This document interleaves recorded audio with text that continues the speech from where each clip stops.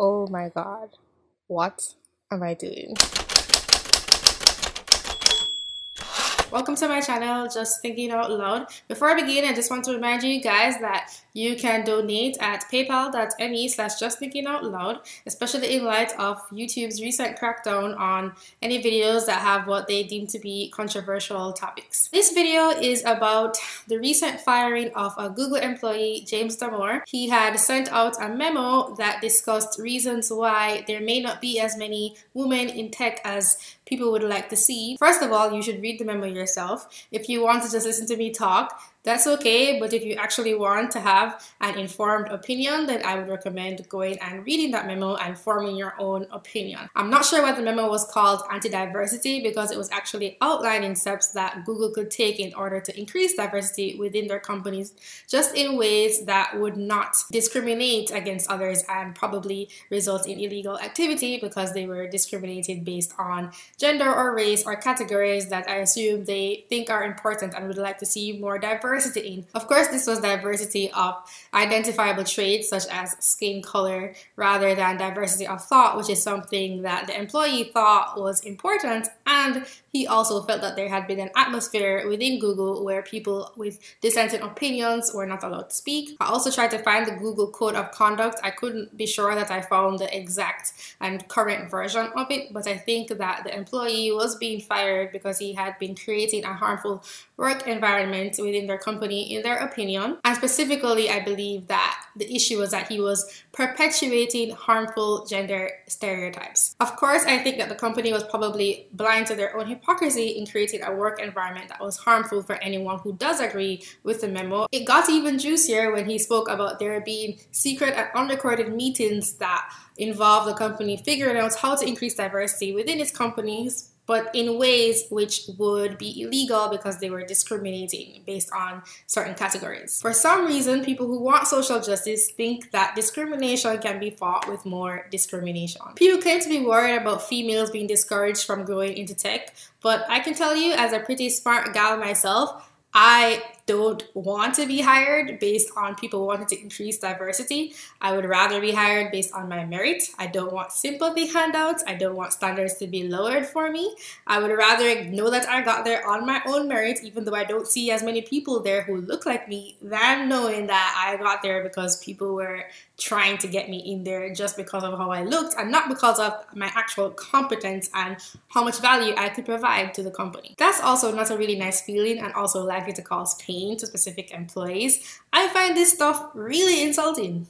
I really do. I just want to be treated the same, not better, not worse, the same. And I was thinking about this some more, and I think the kind of people who are involved in tech tend to be logical, and I also think that the people who are conservative tend to be ordered and consistent, and they like those things. And so Google might actually be shunning a lot of people who would fit into the category that they want. I seriously hope that the company faces some legal repercussions, both for firing an employee because he gave a dissenting opinion when asked for feedback, and because they may be going in the direction of pursuing illegal activity by discriminating based on whatever they think is important. I saw from some mainstream media news outlet that they said there were no recorded, secretly unrecorded meetings, but if that employee believed that that was the case and he was bringing that up, then they would also be violating their code of conduct. From the version of their code of conduct that I did find, it says, Google prohibits retaliation against any worker here at Google who reports or participates in an investigation of a possible violation of our code. If you believe you are being retaliated against, please contact Ethics and Compliance. Well, you asked for feedback, you got the feedback, and you fired the guy because you didn't like it. Now let's talk about people's feelings. I read the response by the YouTube and Google CEOs. They both talked about how other employees might feel. The Google CEO seemed to think that the memo was talking about people within the company specifically, even though the memo was not talking about people within the company. It was giving evidence why, which was backed up by science, and outlining arguments why things may not be going the way that Google wanted it to go. The memo did not say that the women who worked at Google were not competent. And I actually find this really interesting because when I think about things that I have spoken about, such as race and IQ, I always think to myself, why are you here feeling so personally insulted when the fact that you are even looking into this topic and researching about it, you probably don't have to worry about your IQ. You are exercising your intellect. And also the women who do work at Google, they are probably people who do have the traits that are necessary to be in tech, because he wasn't talking about every single woman out there. But what the Google CEO said was, first, let me say that we strongly support the right of Googlers to express themselves, and much of what was in that memo is fair to debate, regardless of whether a vast majority of Googlers disagree with it. However, portions of the memo violate our code of conduct and cross the line by advancing harmful gender stereotypes in our workplace. Our job is to build great products for users that make a difference in their lives. To suggest a group of our colleagues have traits that make them less biologically suited to that work is offensive and not okay. He didn't do that. I did not see that happening. He was not talking about those specific workers. Also, it seems more to me like you just can't bring up the topic because none of that memo sounded offensive to me. He goes on to say, it is contrary to our basic values and our code of conduct, which expects each Googler to do their utmost to create a workplace culture that is free of harassment, intimidation, bias, and unlawful discrimination. That's exactly what Mr. Damore was bringing up, that he felt that an atmosphere was being created where there was a lot of bias and intimidation. And you fired the guy. You fired the guy in response to him bringing up his complaint. And he had actually submitted it a month ago. So it's not just about these things that you're talking about, because if it didn't go viral, you wouldn't have cared. Obviously. People just don't know how to react to information that they don't like. Now let's move on to the YouTube CEO.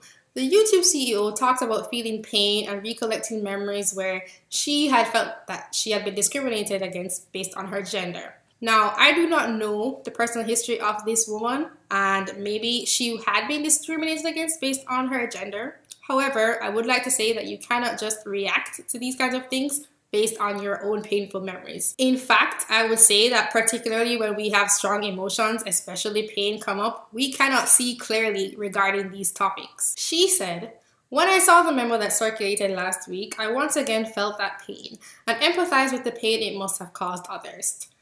First of all, you cannot just project your pain onto other people. Not just because you felt pain, because of your own personal history, it means that other people did, including other women. Everybody is unique and they have their own history and biases. You cannot just project it onto the world and assume that everybody else is like you. It's actually the same thing that the Google CEO did, because he spoke on behalf of the women in his company, even though there were probably women in his company who did not feel offended by the memo. Also, if I were there, I wouldn't have felt offended because I've already explored a lot of those feelings inside of me. So there are probably women out there who did not interpret the memo the same way that the YouTube CEO did. She just assumed that everybody else would feel the way that she did, even though not everybody has her history. And you cannot just react to how certain things make you feel and assume that that is truth. Your response is valid, but that does not make it an objective response to what is going on. When people say that there is no data, I think to myself, have you really spent the time to look into this data?